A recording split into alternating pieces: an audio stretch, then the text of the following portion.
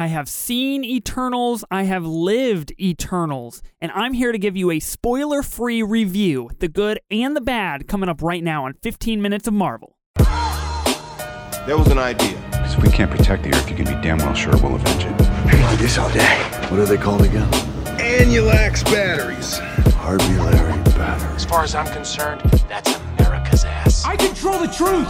Mysterio is the truth. Boom. You looking for this? What is up, and welcome back to 15 Minutes of Marvel, the only podcast that gives you Marvel reviews, news, and rumors in pretty much 15 minutes. I'm your host, Ethan Simi, and I've got an absolutely honest review of Eternals going down right now on the pod. I saw it about 15 hours ago, still thinking about it, still processing it. I have not ranked it yet within my overall MCU ranking, because I feel like I need to stew on it a little bit. I need to put it on simmer for a few days, cover it with a lid, let all the aromas, all the flavors mix around, rise to the top. A classic stew situation here with Eternals.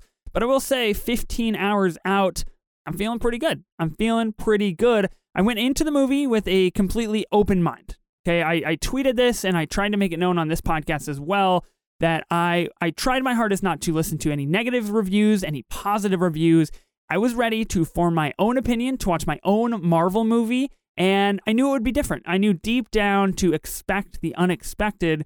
But hey, we're talking about Phase 4 of Marvel here. We have a show that covered 5 decades of TV sitcoms. We've got an animated television show. We've had all sorts of different things so far. So I feel like expecting the unexpected is a Phase 4 pattern here. That is what we should already be ready for. And I will say, it felt really awesome to be back in an IMAX movie theater opening night for a new Marvel movie. I love the experience. I love going to a full theater, watching the same thing that everybody else cares about enough to be there in the same place at the same time, experiencing the same thing. And overall, that was a good experience in and of itself. Let's talk about the good and the bad of Eternals. I just want to say right out of the gate, I liked it. I liked Eternals. I don't think it's the best Marvel movie. I don't think it might not even be a top 10 Marvel movie, but I feel like the more you sit with it, the more you think about it, the more time that elapses after you've seen it, it grows on you. It makes you continue thinking, and I'm going to get into all the details right now on the pod, but boy, I did. I liked it. I really, really did. And, I know that this is a Marvel podcast, but I truly, honestly thought it was good. Here's the reasons why. Let's start with the good of the movie, the things that I found myself immersed in and absolutely enjoying. For me, the most prominent and noticeable facet of this movie is the fact that it is directed by Chloe Zhao. Yes, we are still in the Marvel Universe, and of course, we are surrounded by CGI creatures and superheroes and all sorts of standard MCU frills that you get in this universe, but this movie is unapologetically a Chloe Zhao movie. The lighting, the blocking, the framing is perhaps some of the most visually pleasing that I have ever seen in the MCU, and I just think it's because of Chloe Zhao. I keep finding myself thinking, damn, that light looks really nice in this scene, or saying like, ooh, that is a beautiful shot in the MCU. I did that all throughout the movie. I turned my friend through the whole time, and I was like, yo, this lighting. Yo, look at this shot. Like, it just had that Chloe Zhao feeling to it, and it really continued to rear its head for me, and I thought that aspect of the movie was unmissable. I think Chloe Zhao is incredibly skilled at bringing us visuals, but also bringing us really close to characters in times of emotional connection and conversation. We are right there in their speaking space, in their personal space when they are with each other, and it is felt. I felt it, and every single time Zhao decided to put us right in Cersei's face or right in the personal bubble of Ikaris, it was palpable, and I felt that extra push to be connected to the character that I was physically so close to because the camera work made me be there. I think those are the two things that Chloe Zhao brought to this project that people are not expecting, that people are not ready for in the MCU, that we really haven't had yet in the Marvel universe, but they are distinctly Chloe Zhao techniques. speaking of being close to characters, this movie is fucking heavy on the exposition, but look, that's my jam. I vibe with that so hard, and I thought it was so fresh for the MCU. I thought it was focused. I didn't feel like it was forced. I felt like it was needed, and all of this dialogue and all of this character building is just new to the MCU, but man, I personally really, really vibed with it. There are a couple different points to this part of the movie that I want to mention. So the exposition, the character building, the emotional digging, these are things that are not for everybody. I understand that. They are definitely not what we've been trained to expect from the MCU so far. And at times it does come off a bit boring. It does come off a bit dull because we are so focused on that growing of the characters and setting that stage. But I think every personal interaction to build that character depth is a needed one. And I think Chloe Zhao really focused on that. And I think that that is something that this movie honestly does so well. I think it just says, this is the movie we are. And if you like it, you like it. And if you don't, you don't. But this is what we are diving into. And we are diving into character depth and emotional growth and personal space with these characters. And that is something that is so unusual for the MCU. It really is kind of a complete 180 from our expectations of seeing fights and villains at the top of this food chain, at the top of the pyramid, really, in the Marvel Universe. Yes, the battles are in this movie, but they kind of have a secondary feeling to them. The main villain is not really in, the forefront of this movie. It's kind of more a plot device to move emotional growth forward between our eternal characters. And it's not someone that, the entire movie is focusing on stopping right away. And for the better part of 13 years, that's pretty much what we've gotten. We've pretty much gotten villains and fighting, and that is the goal. This movie is different. I personally love exposition-heavy movies. I love diving into the depths of a character to better understand who they are, what makes them tick, what pushes them to make decisions that they make. And I feel that when I'm watching this movie, the movie tackles all of those things. And really, honestly, the only way to do that is with lots and lots of dialogue. But again, that's my jam. I thought it was refreshing. I thought it was focused, and I thought it was well done. Another facet of the movie that I thought worked really, really well is that it's really about finding the humanity in our heroes. I know that's been a trope over the last 13 years. I know that was kind of the trope of the Infinity Saga and finding out that Iron Man really is just Tony Stark, and he does have his problems, he does have his trauma, but at his core, he's a human who decides to step up. But this movie is slightly different. It focuses on things like acceptance, grief, love, guilt, hope, all things that our heroes, who are supposed to be gods, shouldn't really be feeling, but they are, and instead they're suffering from these very real human emotions that make direct impacts on every decision that they make in the movie, and I thought it communicated those points very, very well. I do think the movie operates best when it's kind of under this, let's get the team back together kind of vibe, rounding out the Eternals from across the globe to kind of come back to the family and fight. I think the introduction to Kingo is instantly an all-time classic scene in the MCU and absolutely in the running for the funniest scene in the entire Marvel Universe. I think it was incredible stuff, but I do think there are points and kind of tones of the movie in which it does shine better than others. Is it MCU's hottest movie? I'm not saying no, but I'm just saying it could be the MCU's hottest movie. Yes, we do get a quote-unquote sex scene.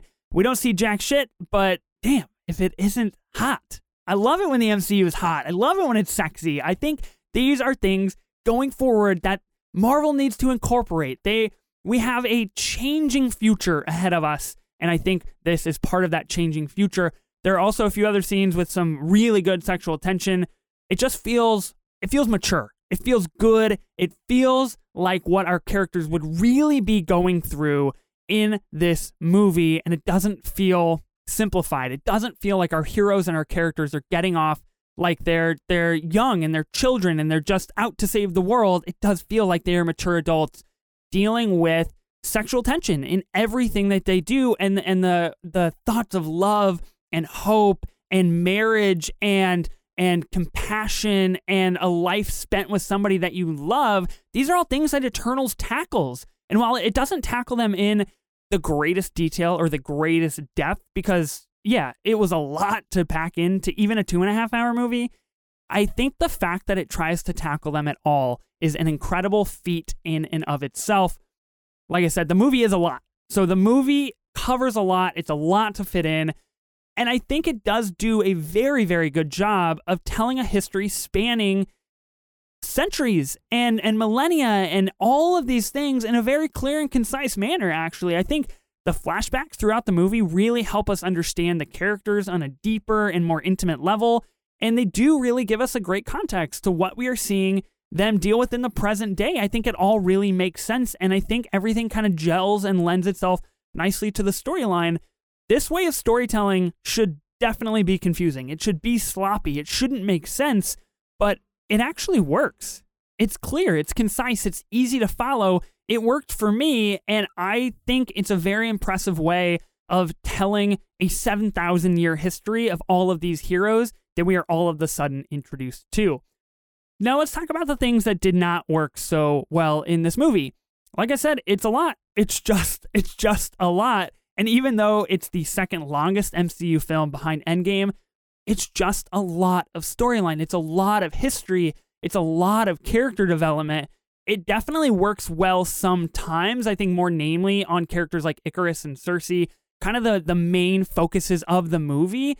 But it does feel like you're trying to play catch up sometimes with thousands of years of history between each character, and you're kind of doing these assumptions or thinking, oh, this must have been what happened in the past that's not really kind of explained or driven more into, really. Look, the main focus of the movie is being in this personal realm of our characters, of understanding our heroes on a really personal basis.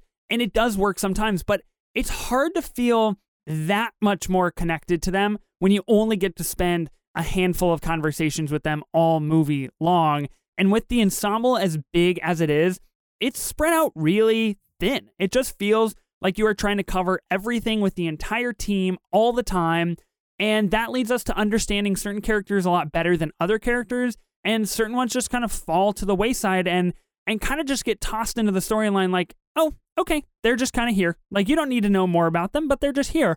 But what if I want to know more about them? What if I like them a lot and I want to know as much as the main character I'm getting? I think this is the biggest miss of the movie in the fact that there's just so much to cover. There's just a lot to cover. And with the tone and the goal of the movie being so personal, it's hard to achieve that in everything you do. I know there were specifically, I'm thinking of a couple scenes right now where I thought I watched the scene and I thought, wow, that was a lot.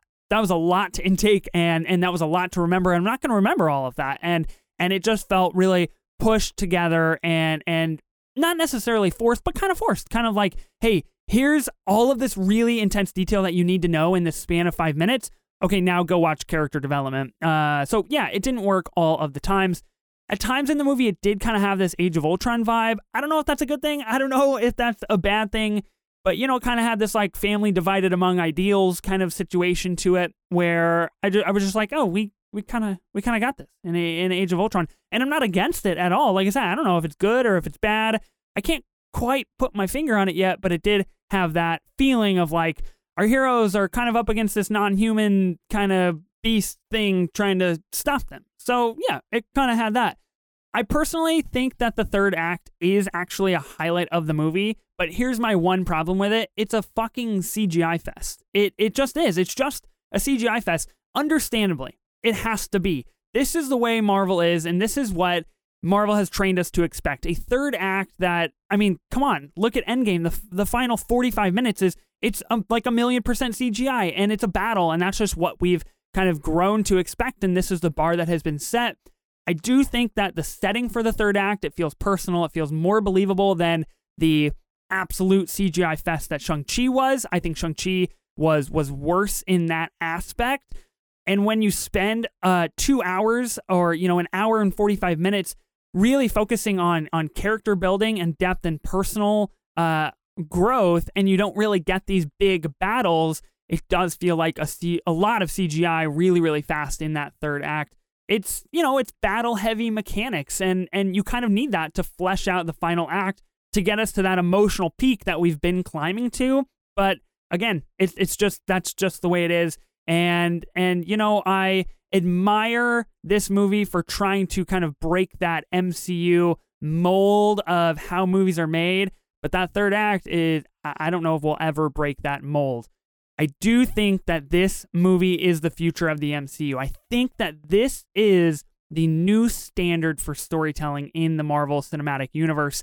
It's personal, it's intimate, it's emotional connectivity at its finest.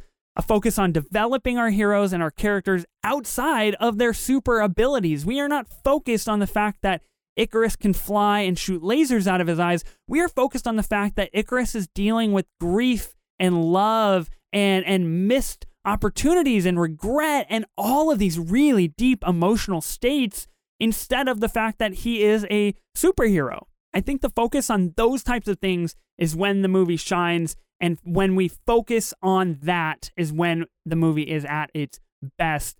I think this is the phase of change. I think phase 4 is the phase of change. We've seen it in WandaVision. We've seen it in Loki. We are getting better writing. We are getting better characters. This is the way of the future.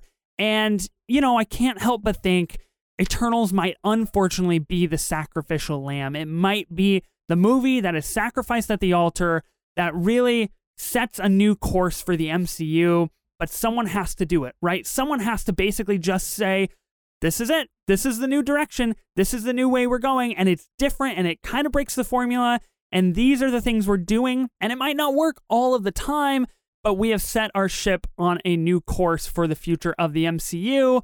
And look, I don't think it warrants all of the heat that it's getting. Overall, it's a movie I enjoyed. It's a movie that I liked quite a lot. Top 5? Absolutely not. Top 10? Probably, possibly, maybe not. I don't know. It's a movie that the more you think about it, the more it impacts you, and it possibly gets better, it possibly gets worse, but it leaves you thinking. And I think at the end of the day, that is impactful when it comes to the MCU. It means that we have seen a comic book movie in the Marvel Cinematic Universe that is not just action. It is not just Iron Man and Captain America fighting. It is something that requires a deeper attention to detail, something that requires you to connect on a more personal level with what is being told on the screen in front of you. And at the end of the day, that is a really good thing. That is a very beneficial thing. It's ambitious as hell. It's visually stunning. It doesn't work all the time. But damn, if it isn't a fun movie, if it isn't just a movie that fiercely and prominently says, this is the future of the MCU, this is phase 4, and this is where we're going. What did you think of Eternals? Did the good outweigh the bad for you? Let me know on Twitter at 15Minute Marvel. I will have a spoiler-filled review of Eternals coming on the pod next week. I'm going to be talking about those 2 post-credit scenes and a lot of the twists and turns that this movie does include on a way deeper level. I've also got a very special guest lined up for a cool Patreon episode this month where we'll be doing a really deep dive into the Eternals and just talking all about everything about Eternals. It's going to be good. Go check out the Patreon page for that coming later in the month. Be sure to subscribe to this podcast on any and all major podcast platforms. A special shout out to the patrons of the show, Brandon Clark, Hajir Shakib, and Reagan Knopp. I will see you back here next time. I'm Ethan Simi, and remember, always go higher, further, and faster.